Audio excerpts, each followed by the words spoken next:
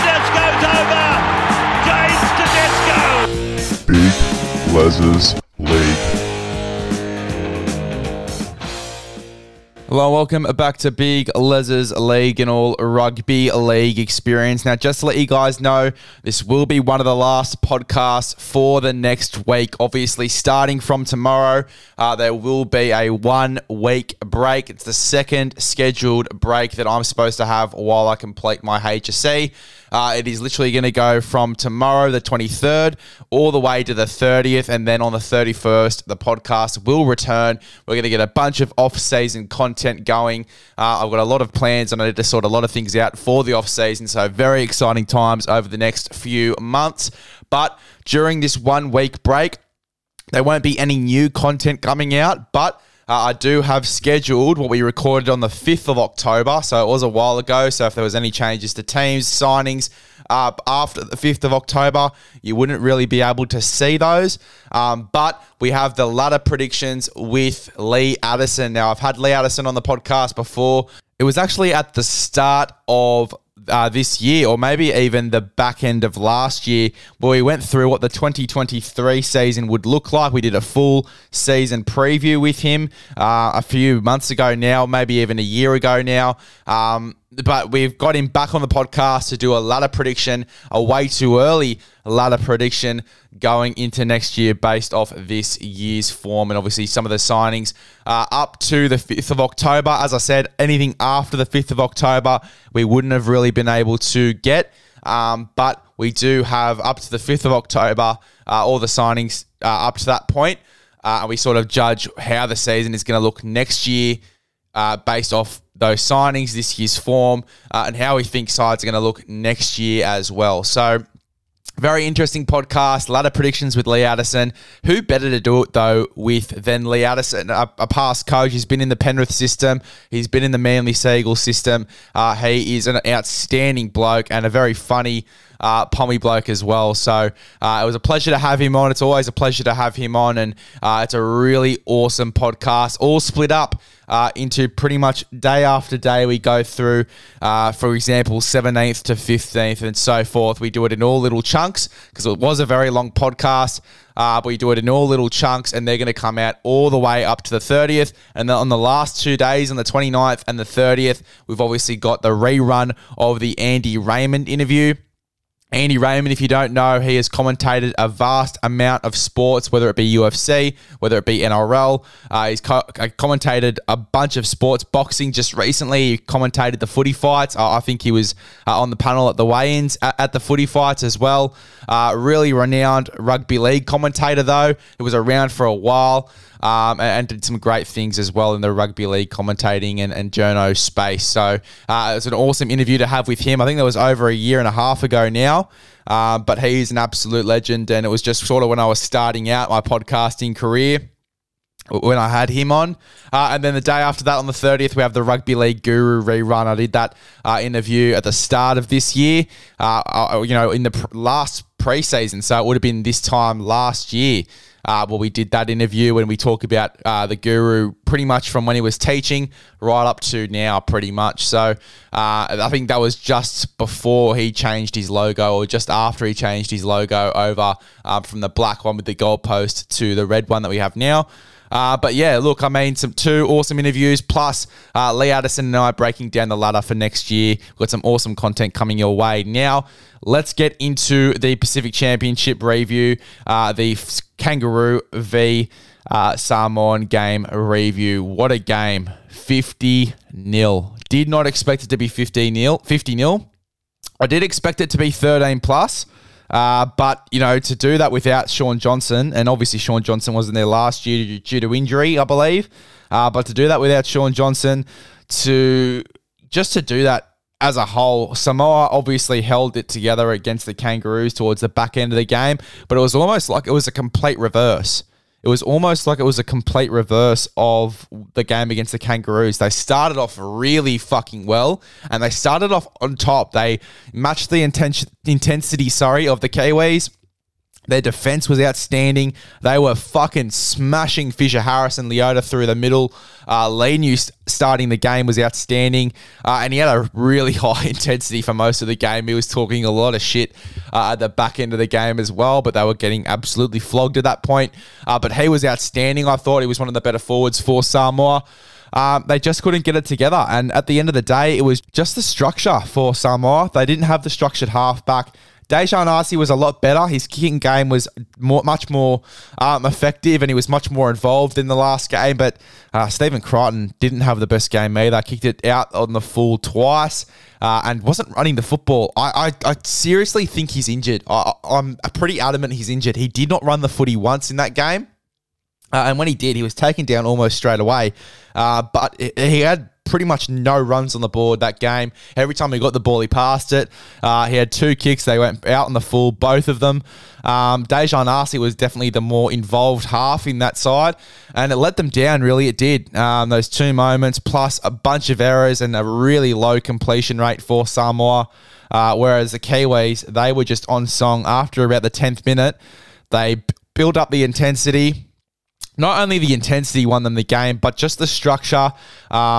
And, Kieran Foran at 9 was outstanding. I thought that he was really, really solid. His service was great. He played nearly 70 minutes, 60 to 70 minutes at hooker before Manu Brown came on, but he was outstanding. I thought that Jerome Hughes in the 7 was amazing. His direction, his kicking game was outstanding as well. Dylan Brown in his running game in this one was amazing. Britton Nikora, just a fucking workhorse.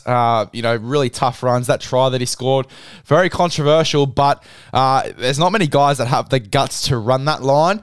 Britton Nikora is one of those for sure. He is outstanding. Had a really solid game and really tough runner of the football. We talk about, James Fisher-Harris. We talk about Moses Leota. Joseph Tarpanay, outstanding. But Britton Nikora was one of the unsung heroes in the forward pack. He was great. I thought that, as I said before, James Fisher-Harris, Moses Leota, after the 10th minute, they really did pick up the intensity in that game and, really set the tone through the middle. Joseph Tarpanay was the best Kiwi forward on park on that day, and he proved that with his running game. Every time he ran the ball, his post-contact meters, he was running an extra 10 meters every time he got into contact. It was great. Jermaine Osaka as well. And Joseph Manu, you got to give Manu credit where credit's due. Every time he went down that right-hand side, he got ironed out by Murray Taulagi. The 3 times in a row, he got ironed out by Murray Taulagi going down that right-hand side, and he had the persistence to go down there again and again and again. And, after the 4th or 5th time, he set up a try going down that side. A really good tip on to Jermaine Osaka, who got it right. And Jermaine Osaka pretty much went flying down that right-hand side and then gave it back onto the inside, which I think that was the one that set up Jerome Hughes. And obviously, fucking Jermaine Osaka had the best fucking 10 minutes ever from the 13th minute to the 24th. Scored 2 tries and set up 1. He was outstanding. Really solid debut from him. You've got to give credit to Matt Timoko. He was outstanding in this game. Every time he ran the footy, breaking tackle here, palming off a guy there, making about 10 to 15 metres per run. He was just outstanding. They could not tackle him. They could not tackle him, Matsumoka. He was great. Really good debut. He's going to be in that side for a long time to come. He really is. He's going to be in that side for a while. He was so good. And as we said, the whole Kiwi side was pretty much on song after 10 minutes in that opening stanza where Samoa were just absolutely flogging them. And then Samoa got absolutely flogged in return for the next 60 minutes of that game. And off the back of Kieran Foran, great service. And fuck, he looks good at 9. He looks great at 9. His deception at a dummy half to set up Nelson Asofa Solomona, skipping left and then goes right to pop the ball. Some really, really solid work out of dummy half. And his defense as well. A tackle, I think it was on Faulogo. Obviously, Faulogo did a little goose. He goes to the right-hand side to try and run around Kieran Foran, and Kieran Foran just got him around the legs. And that's at the start of the game as well. Had some really big defensive plays, Kieran Foran. Nelson as well, just tough. tough as nails through the middle. He was outstanding. All the forwards for the Kiwis were great, to be honest. It was such a good game through the middle, and it was what gave the Kiwis such good go forward. And then you talk about Matsimoko, Manu with his ball playing and coming in the middle and taking a run. What about him with his shirt off as well, trying to catch some ladies as well? I bet that was scripted in there.